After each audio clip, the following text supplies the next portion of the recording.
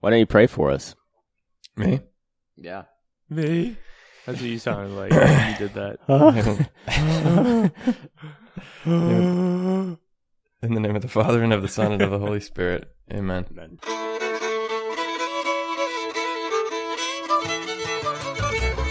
Three Dogs North is an attempt to objectify the subjective with little violence as possible. The following has been torn from its origins in space and time and put entirely at your disposal.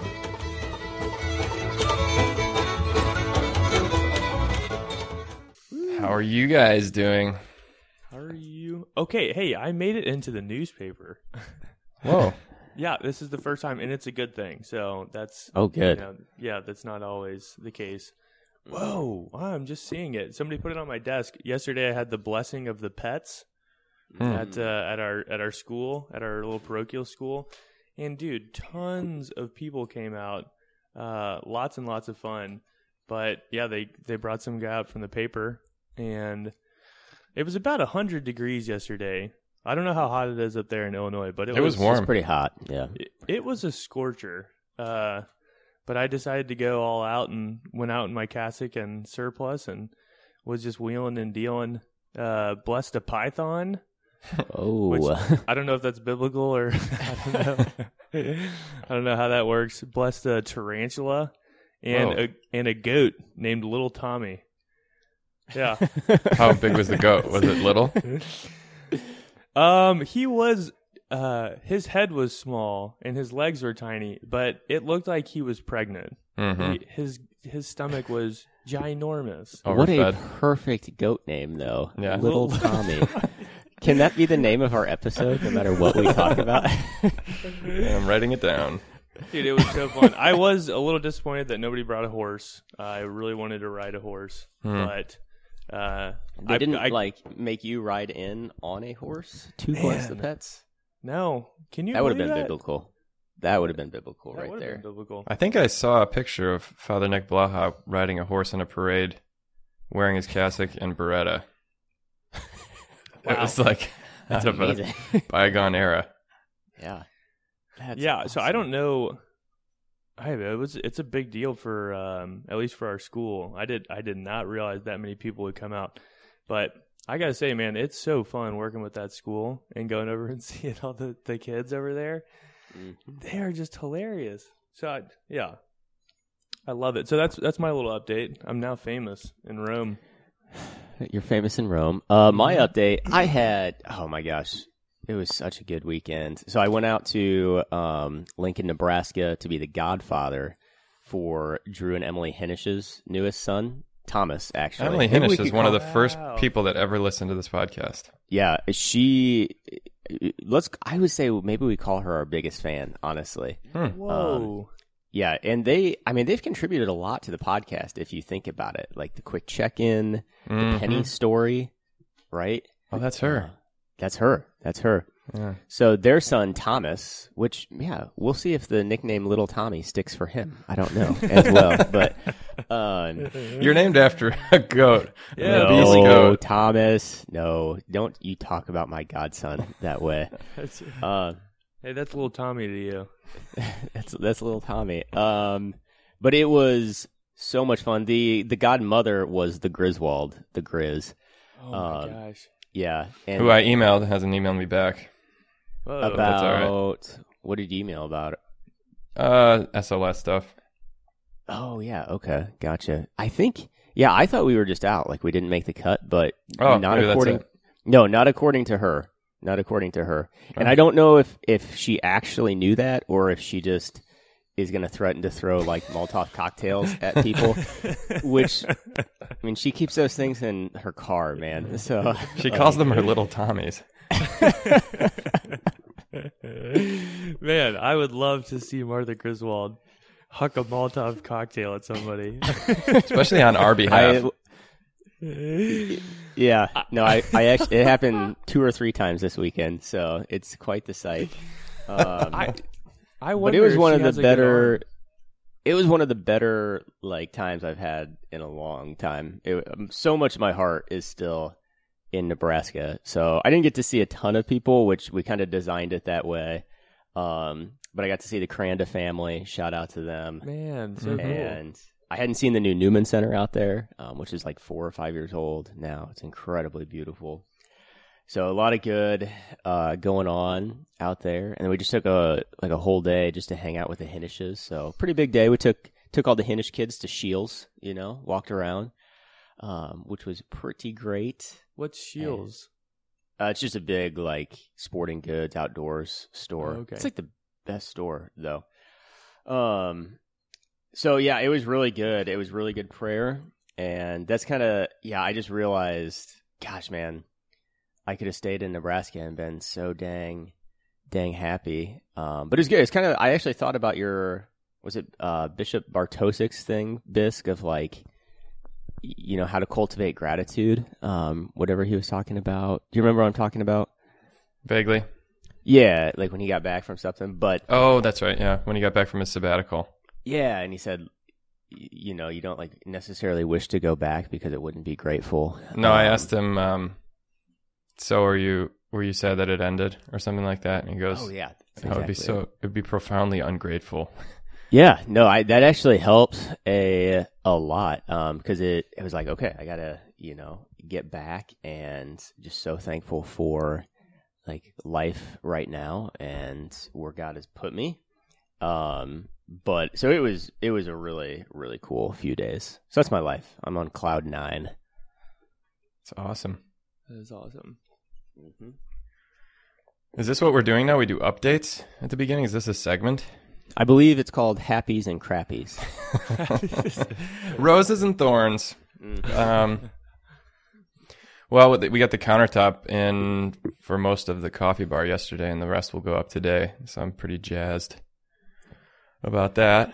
How close do you, if the whole project, if you had to percentage calculate it, how close are you to being finished? Well, see, this is the thing, is that what does finished mean, Oh my gosh, dude, don't do that. And But when we're you gonna- say jazzed, would you I say like, jazzed. Is it like Describe you the actually did instrument. jazz hands? Yeah, Like no. it's that exciting? I scat sang. I was just bleedoo-bop-a-dee-doo-bop-bo. Man, I'm jazzed. I'm jazzy. It's October 11th. We have an Oktoberfest, which any listener in the Chicago area should come out for our Oktoberfest. It'll be kind of a grand soft opening of the coffee bar. Nice, dude. Nice. But there's a lot. I can't remember if I mentioned last week or if I had met with this guy by last week. But this coffee roaster in Chicago, who's a UIC alum, is I'm gonna get the coffee from him and learning a lot about the coffee business because they, the wholesaler that sells you their coffee or the roaster that sells you their coffee helps you out with the whole setup of equipment and things. And he's a local Chicago guy, cool dude, about my age. Good story how he got into the business and so all that stuff like equipment and everything. I mean, my experience so far has been there's never a point where you're like, oh, now I can cross my arms and put my feet up because everything's done. You know what I'm saying? But we will be operational more or less in a couple weeks. And so you Which got is a whole cool. vision for this thing. Well, I wouldn't say I have the whole vision contained in my head, but the people that I've surrounded myself with, plus my own input, have, made something happen that didn't exist before, which is kind of a cool feeling. Hashtag collaboration. Hashtag synodality. Hashtag dialogue. Okay. Hashtag It's a word we blessed. should never tire of hearing. Wait, so do y'all have like, man, this is going to sound so, that's okay. Do y'all have like a 1-year plan or like a 5-year plan and a 10-year plan moving forward? Like what Sort that would of. actually look like? No, not that far out in the future, but But a little bit. But a little bit, yeah. A smidge? A smidge. Is like a smidge plan? A skosh. At what point does this become just a total capitalist venture just for the money? Pretty soon, I think. I think we'll sell out. Just make it a Starbucks. Yeah. Just rent the space. Good. Dude, we almost did that with the podcast within Episode 1. That's right. Said, all right, how Tide. much are we going to sell this for? That's Tide good. Bleach. Tide Bleach, they never contacted us back. I We know. never heard from Tide Bleach. That's been a long time. Wow. Huh. All right, well, hey, I had one thing. Well, bring it up. Bring it up. Yeah. It's more of, well, honestly, it's more of a feeling than it is an actual idea. But I You guess can't I was stop wondering that if feeling. It seems like. I don't want to stop it. Can't stop it. So I've been in the parish now for about 3 months, and all of last year just basically reading and intaking information. And I've gotten to the point now as a priest in the parish where you see different things and you work with people in different situations and difficulties and things like that. And you're preaching different homilies, you got different readings coming through. But honestly, I kind of feel like I'm like wedged in from the perspective that I come at like basically every situation, that I'm like not learning new things. So it kind of feels like when I step into like a pastoral situation or a ministerial situation, it's like I already know what I'm going to say, or like I already know the answer to this, which is true in some sense, but I think it's also kind of untrue in another sense. And so like whenever people come and talk with me, there's this feeling of like, man, I'm kind of repeating myself, maybe saying it in a different way, but in some form or another, I'm like telling all these people the same thing. And I know at one level, if I'm telling them about Jesus, like obviously that's a really good thing. But then at another level, it just has a different feel from, the last 7 years when you're in school and you're having all these new ideas that they're kind of like mind opening. And we're not saying that this is necessarily a bad thing. I think there's something good to it, but it's like, I already know at least what I'm going to tell you. And it's going to be something like, something about Jesus, obviously, and his cross and death and resurrection. And so there's a part of me that kind of feels stuck in it. But then there's a part of me also that, even now as I talk about it, it's like, I don't know if is that just what it feels like to grow in your priesthood, where you do find different ways to essentially talk about the same thing, which is Jesus? So 1, do y'all understand what I'm saying? 2, have y'all had that experience? And 3, like, what did y'all do? What did y'all do with that? I'll just add one thing. I kind of, as I was thinking about it and trying to process through it, because I guess I don't know how I feel about it, but I thought about Cywick, where he said, essentially, throughout your time as a priest, you're going to preach like 1 or 2 homilies. Of all of the homilies that you're going to preach like 1 or 2 homilies, meaning there's something really deeply important to you, and like Christ has changed your life in a profound way. And essentially, like everything is going to be tied to that. And so you're really only going to have like 1 or 2 truly authentic, like deep messages, and everything else is going to kind of flower off of that. Does that mean that you're going to have 1 or 2 significant homilies, or that No, all it's your like, homilies are going to be basically versions of those 2? Yes. Or 1? Yeah, Okay. at least that's how I heard him. That's what I thought.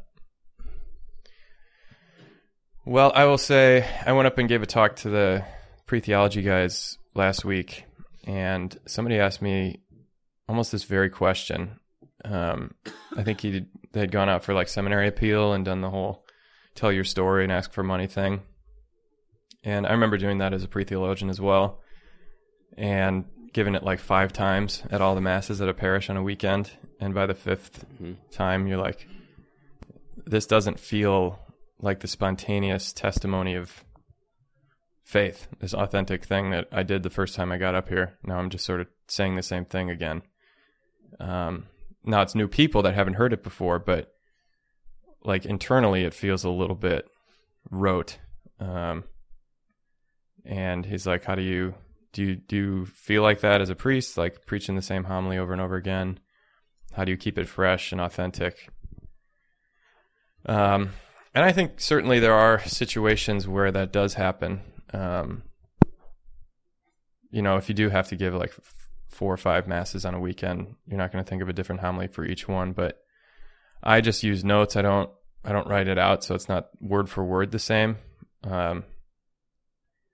But I think I also hear you saying, like, in situations people bring to you, you end up having that, like, say in the confessional.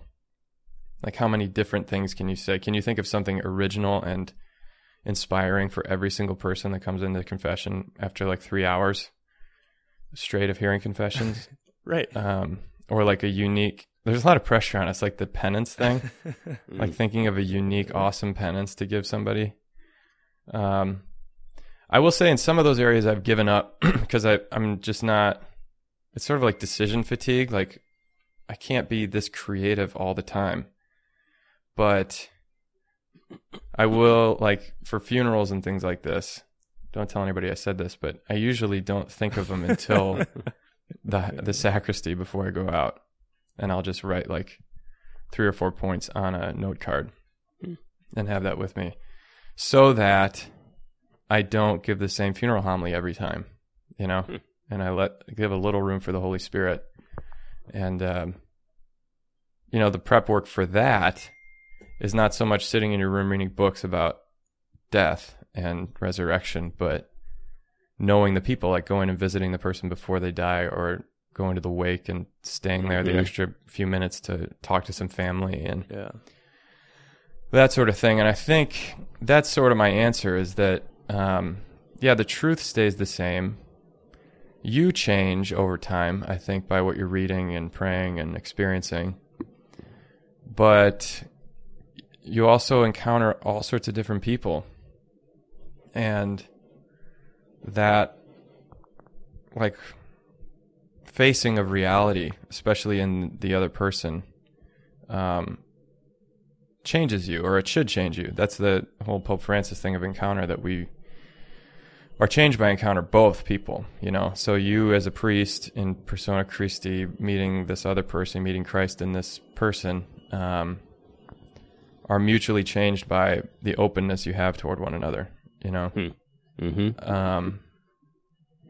And so you might be saying some version of the same, like this happens to me in marriage prep a lot. I basically give the same 4 marriage prep sessions to couples, but every couple is different. And I make sure that my first act is to listen to them. So my first question at the first session is, what's your relationship with God? And then I listen, and I ask a few more sort of Socratic questions. And then I do talk a lot, maybe too much, to make sure that they get like the basic gospel message and what the sacrament means and some of the ins and outs of sex and family and things like that, and why the church teaches what she teaches on that stuff. But I've definitely experienced where I get sick of this explanation, or and to me that sometimes is a sign that like maybe this isn't really deeply what people are looking for, because I find it a little bit wanting. You guys got a garbage truck going or something? Yeah, there's all kinds of stuff going on here. Sorry. I don't know what else to do. It's all good. Does that make any sense? Yeah, for sure. Mm-hmm. Yeah, I relate to it, Metz. I don't know. That I like your explanation there, Connor, on it. But yeah, I guess I don't have any like too many thoughts coming to it besides what you said there. I know it's interesting. I mean, the line of like not repeating yourself and actually like doing the hard work of like the biggest thing at the same place from like year 1 to year 2 for me has been how much more I've been reading.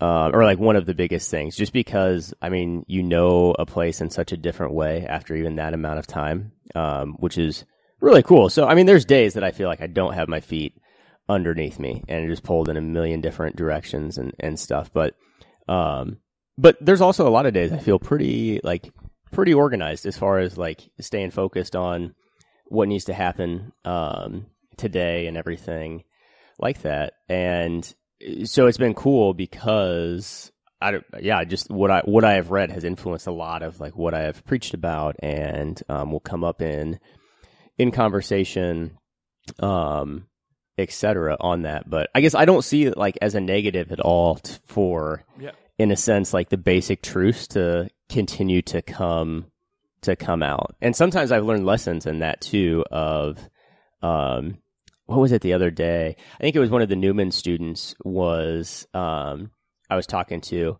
and they, it was the old point of, what's the line? God does not, call the equipped, he equips the called. And they were saying like how much that meant, like it really hit them, in that moment. And I was like, oh my gosh, like I remember being a sophomore and like that blew my mind when I heard that, and it was actually really good to hear, because you do like, if you hear that for like 6 years, then you're like, oh, this is old news, etc. But to someone who hasn't heard it, like maybe they've never thought about that God like will actually equip you if he calls you, and it's not that you have to be equipped before he, anyway, when there was only one set of footprints, I was carrying you. Right. I mean that type of stuff, and it's like, if that's the type, if like you just repeat that line over and over again in a homily, then like, maybe people get, kind of get over it in some way. But it's just a good reminder of, I don't know. I mean, some of that stuff is really good to bring out every now and then. But the basic truth of like, I don't know. I've also just heard, at least kind of found that, like the pretty basic gospel message of, like God actually became a human being in Jesus because he loves you and, would do anything to save you, and you have freedom and a choice, in that to try and begin to accept this grace, and even in the places that it hurts, and like that, it doesn't really get old. I mean, for myself included, to hear. Yeah, and that's what I found is, well, and I don't see this as a bad thing. I think it's something that I need to understand and need to allow to actually become a part of my priesthood. Because I think in a lot of ways it's a deepening and a maturing, and of these, seminary is 6 or 7 years, and we never go back to seminary. And so it's like, here's a special time where you had like some of the best priests around you, you had some of the best friends around you, and it was just this like incredibly nourishing, like nutrient filled place where you could grow and grow and grow. And that's meant to unfold over time, like, and that's meant to grow and to deepen and to grow an understanding of what we actually received. And so I think of a guy like Father Brett Brannon or Father Gus, who just sits in his office, and I'm sure he basically says the same thing to everybody, but he's been doing it for so long and impacted so many people through this constant, consistent message of love, manifested in different ways to different people as they come from their different circumstances. But it's essentially the same thing. And I think it's actually a maturation process in the priesthood,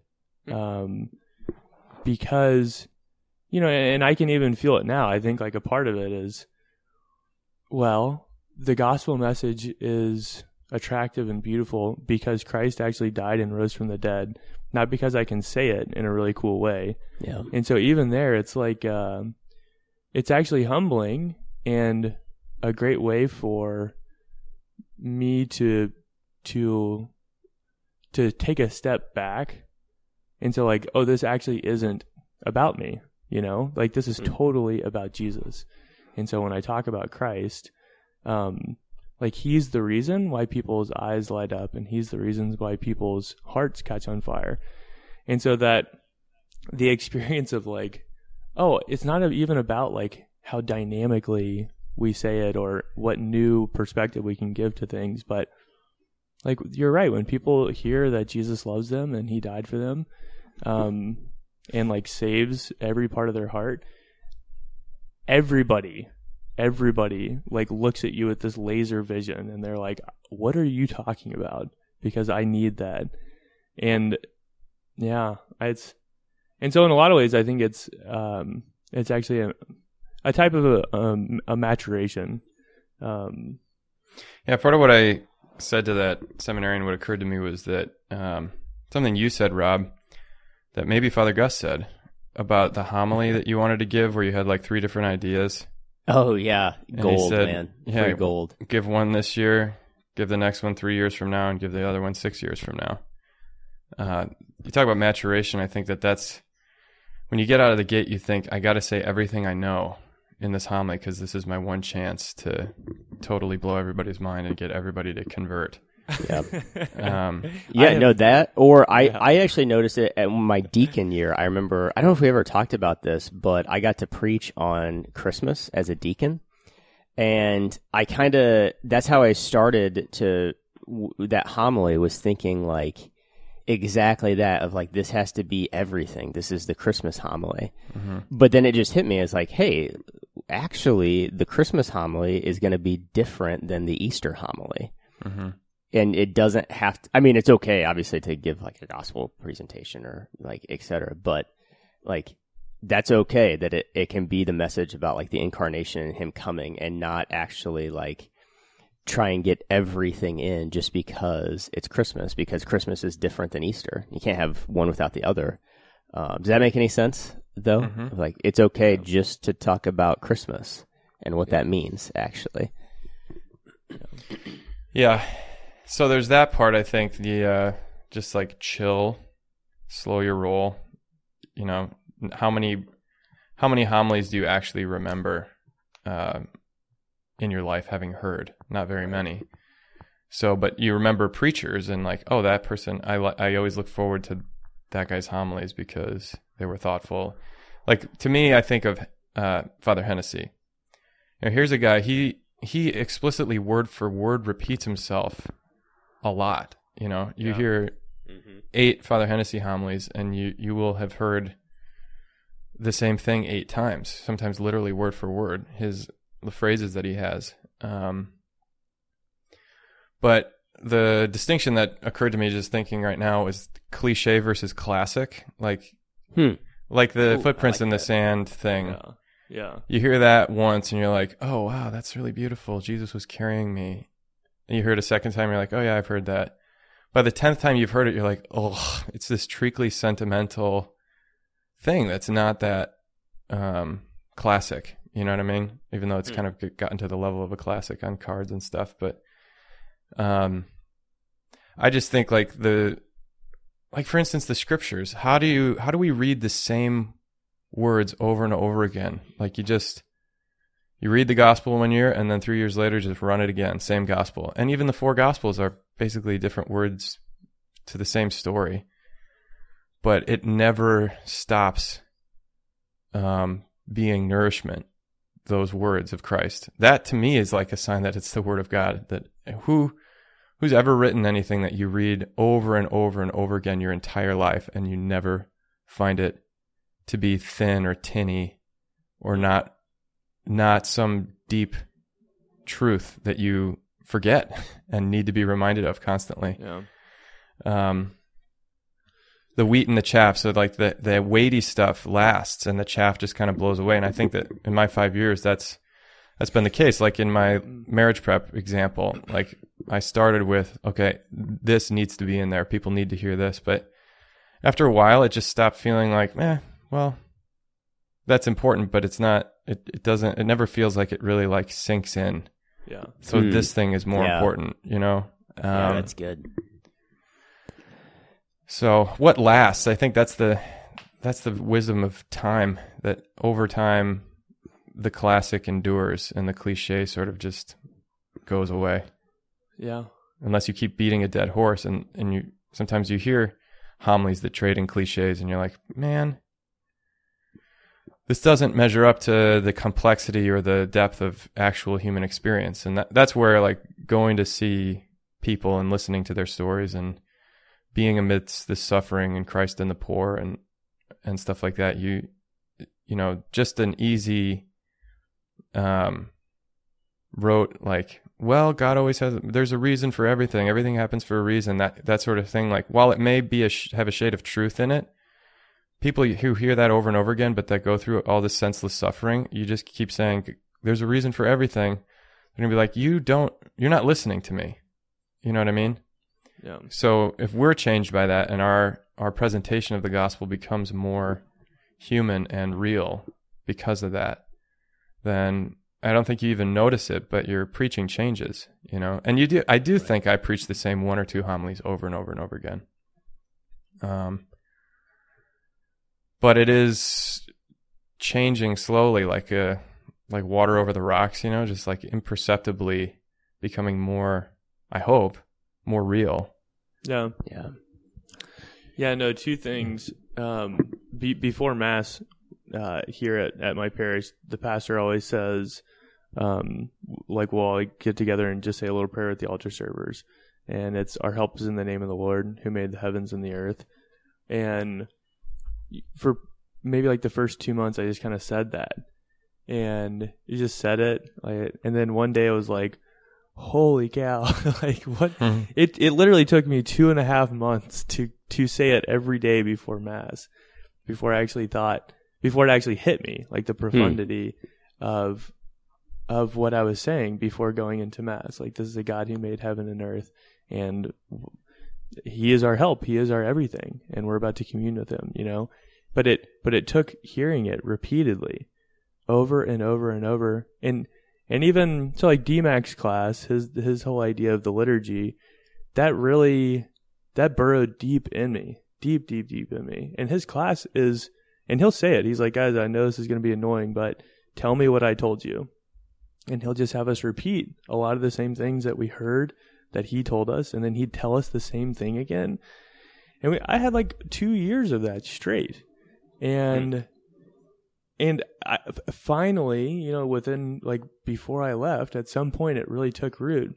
And so I think there's also a realization that the first time that you say something, it may sound cool or edgy or something like that, but it's a different thing to have a word like enter deeply into your heart and to change you. And oftentimes, like, we have to hear it time and time and time again. Yeah. And even now as I'm talking, I think of my dad. Good Lord, how many times did he say the same thing to me? I'm still not listening. Yeah. Yeah, man, that's good. I'm going to think on that more. I was thinking of, I just finished, you might like, I don't know if you're interested in reading it or not, but I just finished that When Breath Becomes Air book that I talked about last time. And I guess kind of what I'm relating to now, it was just interesting to hear him like learn how to become this big time like physician. And I mean, he kind of talked about like very openly and honestly, just like, I don't know. I mean, all that goes into that of like sometimes the irreverence that is there, like, or like just amongst the kind of the daily grind of like what mistakes can be made, et cetera, on that. But what was interesting towards the end of those memoirs was that he kind of had this like constant, not struggle, but like reality that he would reflect on. And I don't know if he ever like really put his finger on it even. But like he is this like big time physician, this neurosurgeon, but then all of a sudden he is the patient. And so it's just interesting. So he would like recount a lot of the conversations that he had with his doctor, and he'd be like, "Oh, like I've had that same conversation with so many patients before, and I know the background of it to know like what else is like in the meaning, but it's also still the right thing to tell me as the patient right now." Does that make any sense? It was just interesting to hear him reflect on that of like, hey, I know exactly what you're doing, doctor, because I've told that same thing to so many people. And it's like infuriating right now that I can't get this answer out of you or that answer. But like after thinking about it, it's also the right thing for you to say, which is interesting. Yeah, I do think of that in terms of that analogy, in terms of us like going to confession, or even I don't very often get to hear homilies anymore. Like if I were up at the seminary and you had a bunch of priests, you'd take turns preaching. Imagine the difference between like, oh, that it's this gospel reading. That's an easy one to preach on. I'll just, whatever. Like if you've been preaching for 25 years, you've preached on all the gospels several times, you might just have something you can warm over in the file or something like that. Whereas if you saw that gospel reading was up and you weren't preaching, you'd be like, I want to hear something new about this. And you'd be more attentive or have more expectation. Same thing when I hear confessions versus go to confession. I need to hear the same thing that I say over and over again. Someone needs to say to me. Yeah. Yeah. You know what I mean? Yeah. I had one, this may relate. I was thinking about it in terms of the cliche thing about, like things squaring with experience. I saw a tweet the other day, and it was somebody saying that they walked into a church at like 10 p.m.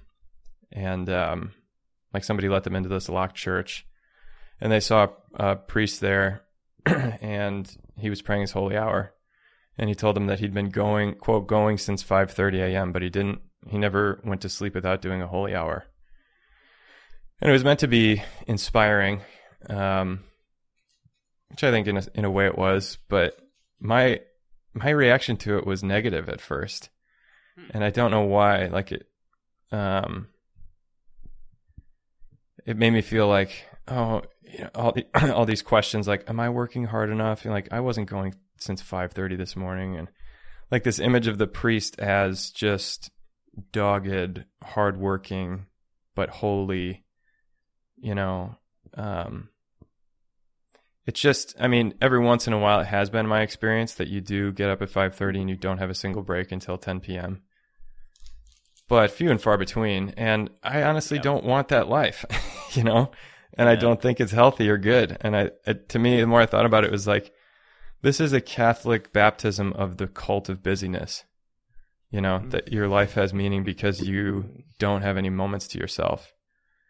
That's what makes you important or worthwhile, versus, say, a retired person or a retired priest, who I know several of. One of my spiritual directors is retired, and dealing with this sort of like ennui or the transition into like, yesterday you were the pastor and everybody asked you millions of questions and you never got a break, and now no one thinks about you or cares about you or listens to your opinion on anything, but you're useful sometimes to do weddings and funerals and coverage for Mass on Sunday. What's the meaning of your life now? I'm reading a book recommended to me by this priest I met down at the border called Parchment of Leaves by Silas House. Silas House is sort of like a Willa Cather type era. I think he's still living and writing, but he writes about that turn of the century, my romantic farming ideal time. And it's about this Native American girl, a Cherokee girl, who marries a Irish guy in the Appalachians.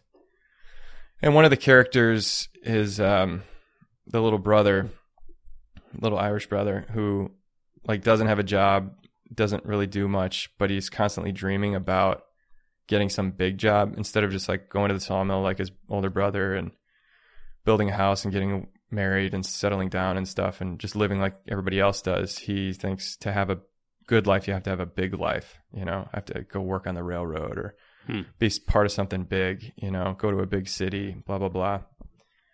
And the Cherokee girl who narrates the story, I can't remember the exact line, but it was something like, some people think that they have to have a big life to have a good life, and they can't just be content with coming home and knowing that they and the knowledge of a day well spent or something like that, like in work and then play and eating and enjoying people and their family and stuff like that. And that really resonated with me, because I think as a priest or as anything in this culture today, like you feel like there's such high stakes with the job you choose and the career path and the person you marry. It all has to be really big, you know, and that if you're not doing a ton of stuff all the time that's really meaningful and people notice you in a church praying and be like, wow, dude, you're an inspiring priest. You're a hero. The simplicity is not appealing, you know, but to me, more and more it is. I want a simple life that's healthy and good and fruitful and not free of suffering or hard work for that matter, but that isn't just busy for busy's sake, you know? So my point being that whereas that image might have inspired me while I was in seminary, like, yeah, that's the kind of priest I want to be, that never takes any time for himself except to pray. That's totally... And even that's not for him. He's doing that for his people. Exactly. Does that make any sense? Yeah, Mm-hmm. For sure. Yeah, that's... I don't even remember who tweeted it. It was just on my timeline, but... Well, Father Connor, you hate holy hours. That's what I'm hearing. Yeah, that's what I'm hearing. Holy hours. I don't hate holy hours. Yeah. No, it's true. I really like the phrase the baptism of the busyness culture. Yeah. That's where we have value. That's where we put our value in things here in the States and in our modern world. So we're Christians and we still hold that to be valuable. So yeah, so that's what holiness looks like. To Christianity. Mm-hmm. Yeah, and I always think of, gosh, he's such a goober, but I always think of St. John Vianney, like his big giant forehead coming at me, you know, and his wax hands. You're like, but he's like the original. He's the OG of the hardworking priest. Yeah, you know. Well, and I'm sure there were some, obviously before him, but yeah. So there's something, because I love St. John Vianney and do ask for his intercession and do reverence him as, you know, the church basically said, like, hey, this is what a really great priest looks like. And so he's kind of a provoking challenge. his haunting face. Seriously, he's got a huge forehead. I've never noticed that. It is ghoulish. It is ghoulish. Yeah. It's ghoulish. And so, like, part of me wants, but so then my question would be like, why is he doing that? And I really think he was just like, he was deeply in love with Jesus. And it wasn't, you know, he lived till he was like 74 or in his 70s, which is actually a lot longer than I originally thought he lived. But he didn't use himself as he didn't see himself as an end or as a means. Like, he didn't use himself. And I think that sometimes the temptation is like to just think of ourselves like objects of people's use in whatever way they need us, you know. But I don't think he lived that way. I think he actually loved his people and loved Jesus very, very deeply, and so it came from a free gift of himself.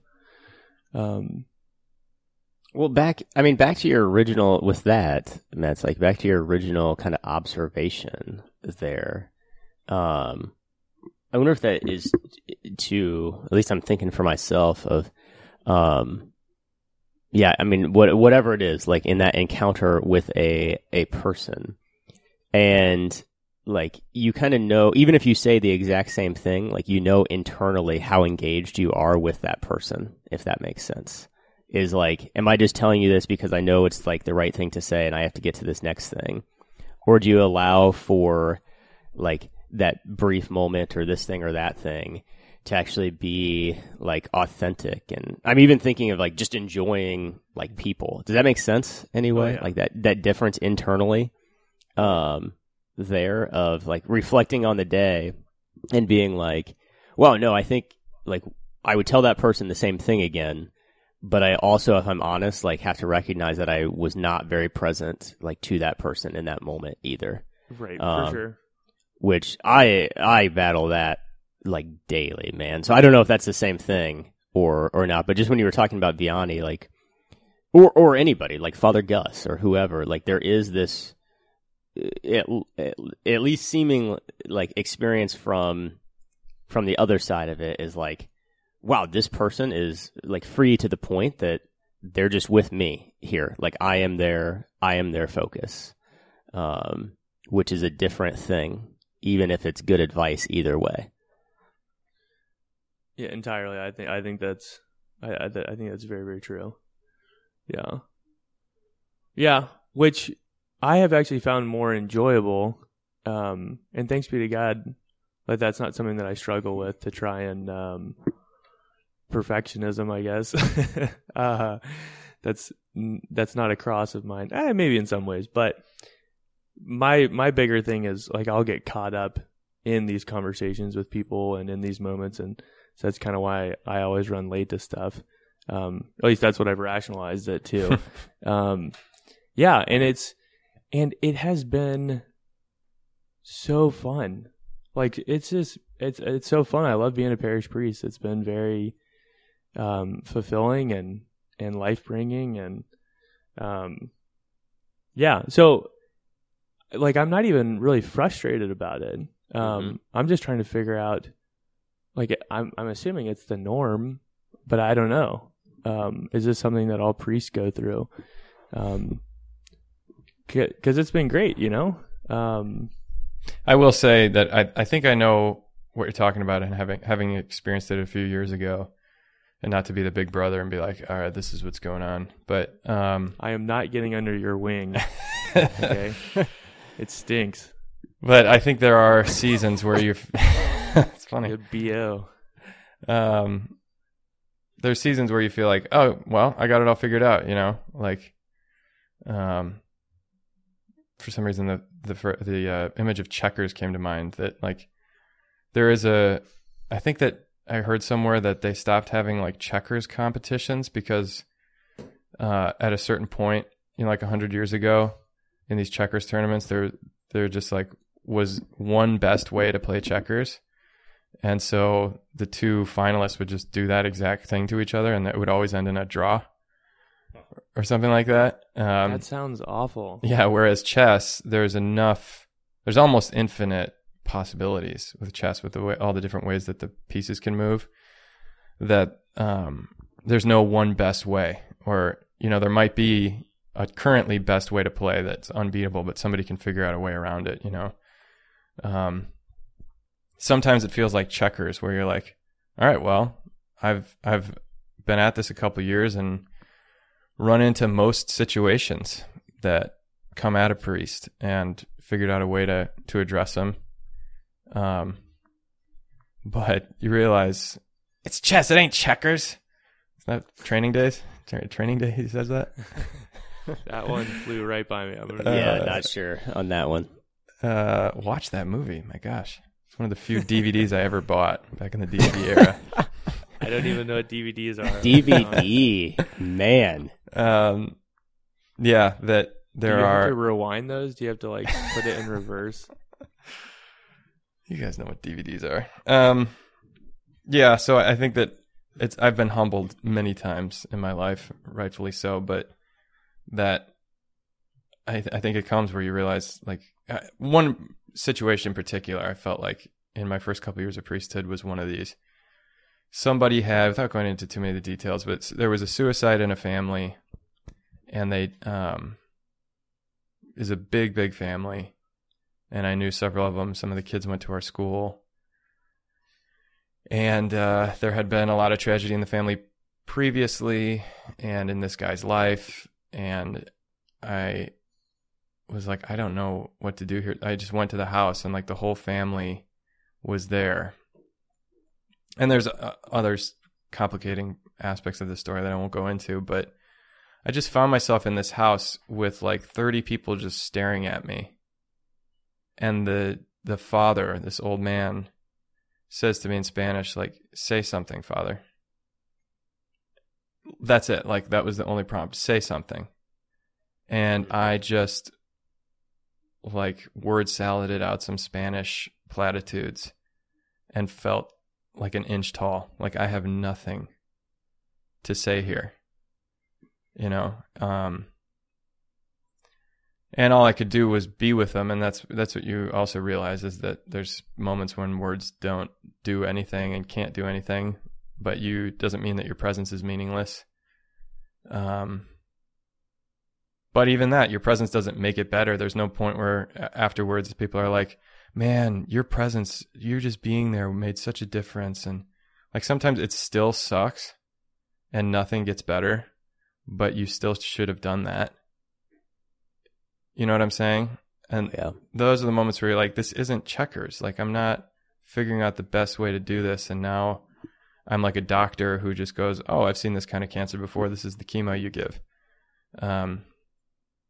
It's a bigger mystery than that. Oh no, Obadiah left. Obadiah. Oh, Obadiah. Is he just mad at us, you think? I think he's mad. Is he just done? I know it's not my internet because I just got it jacked up to 20 megabits. Did you? I know it's not my internet. Not 20, 200 megabits. No, your internet's good. Yeah, because I'm a good person. And good things happen to good people. Exactly. Good people have good internet. Now you heard that one before? Good people have good internet. Yep. Dang it, That's dude. a classic. Obadiah's back. Obadiah. Now you're guest foo. I don't know what that is. Cast hasn't seen Wait, did we lose- Obadiah in over 10 seconds. Is that Rob? So we presume that they've disconnected. Did I lose you guys? Yeah. Hey! Did you hear my story? No, it broke up. Wait, was that me or was that you? You left. It was you, dude. Nuh-uh. Using your Because phone as a Rob had to hotspot? come back in. No. What? No. Well, something happened, but me and Rob are still talking, and you left. Yeah, because Oh, we were y'all talking y'all were about. still talking. Yeah. Yeah. Good people have good internet. Yeah. Did you say that? Yeah. Yeah, and you missed That's- it because your internet's bad. Yeah. That's I'll So- leave you to draw the conclusions. Yeah. That's Well, called am I a gonna have to listen it's a to this syllogism. episode to try and figure out what I missed? Yeah. Please don't make me do that. Please. I don't want to listen to this episode again. No, it's Wait, too what much did of a you say? downer. Did you hear my story about the suicide? Yeah. Heard your whole story, and Yeah. then, what was the last thing that you said? Basically, like, there's no, it's chess, it ain't checkers. Like, there's no best way to do this. Oh And- yeah, you said, "Oh, nobody's gonna say, wow, I was so happy that Paula Exactly. was there." Mhm. That's the moral of the story. Yeah. Yeah. Nobody ever says that. No. Very rarely. Yeah. Yeah, no, and I think, I mean, it's really good to talk this out, honestly, because I think a part of the frustration is, just kind of discovering what it's like to be a priest. Is I can tell at some level, I feel like hey, I got the answers. This is great. Like, yeah, there's like tough stuff that comes up, and like, I guess I don't try to say too much. I don't try to say too little, but for the most part, I feel decently prepared and competent, and that's a good thing. But to feel like I have the answers, like, just everybody come and line up, people, because I got the gold. You know, as much as we say that and joke about it, I want the I also gold. I want the gold. I'm going to get a backhoe, dig up that tree. Don't be afraid. Don't be afraid. But I know also that, like, that's not a that's a dangerous place to be, I guess, in some ways.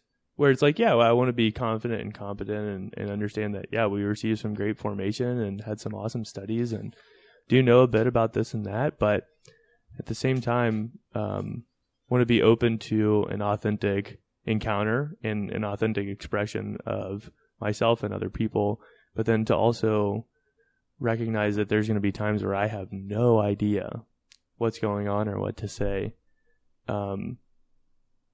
And I think, like, being aware of that is actually more stable. It's like, okay, the whole idea of I'm prepared to not be prepared. Well, right now I just feel prepared. And I know that's I know there's blind spots there. It's like, all right, something's going to smack me. And I guess I'm okay with that. But maybe I think as we talk about it, that was kind of the bigger thing that I'm realizing is like, man, I do think I got everything under wraps in a lot of ways. But I know that's not true entirely. Yeah. Yeah, and I think that you're already probably experiencing, I know you are, new things that come slap you in the face, break your categories and things like that. Yeah. Yeah, but it's so easy. Like, it's so easy to do the everybody just listen to me card. And like, it's so easy to pontificate. Because you do have this place as a priest where people listen to you. Or as Barron says, it's easy to bazoo. Just go up there and bazoo.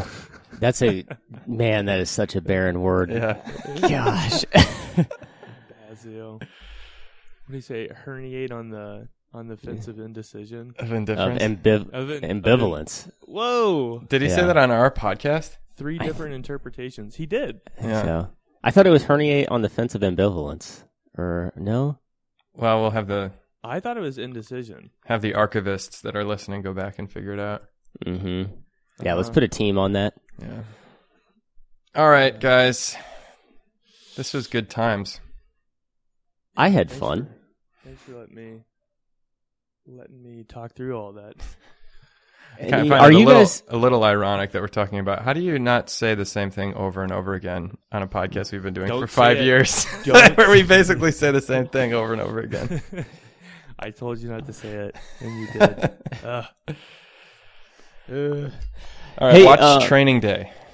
Watch Training Day. Okay, and we have the next cast. Should we get another cast on, or are we? I think we already have one. But should we get Adulting just always 2 add weeks in one? advance? Oh, I see.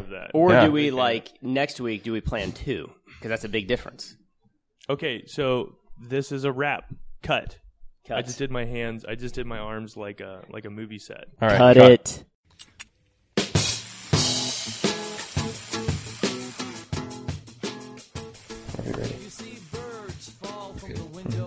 Three Dogs North are Juice, Seabisc, and Michael Metz. Conversations have been edited to sound smarter. Audio and transcripts of this episode are exclusive property of Mundelein Seminary and may not be rebroadcast without the express written consent of Major League Baseball. Down below, I don't see their last second curves toward a horizontal flight. All these birds just falling from the Thank you, dogs. Thank you, dogs. Good girl.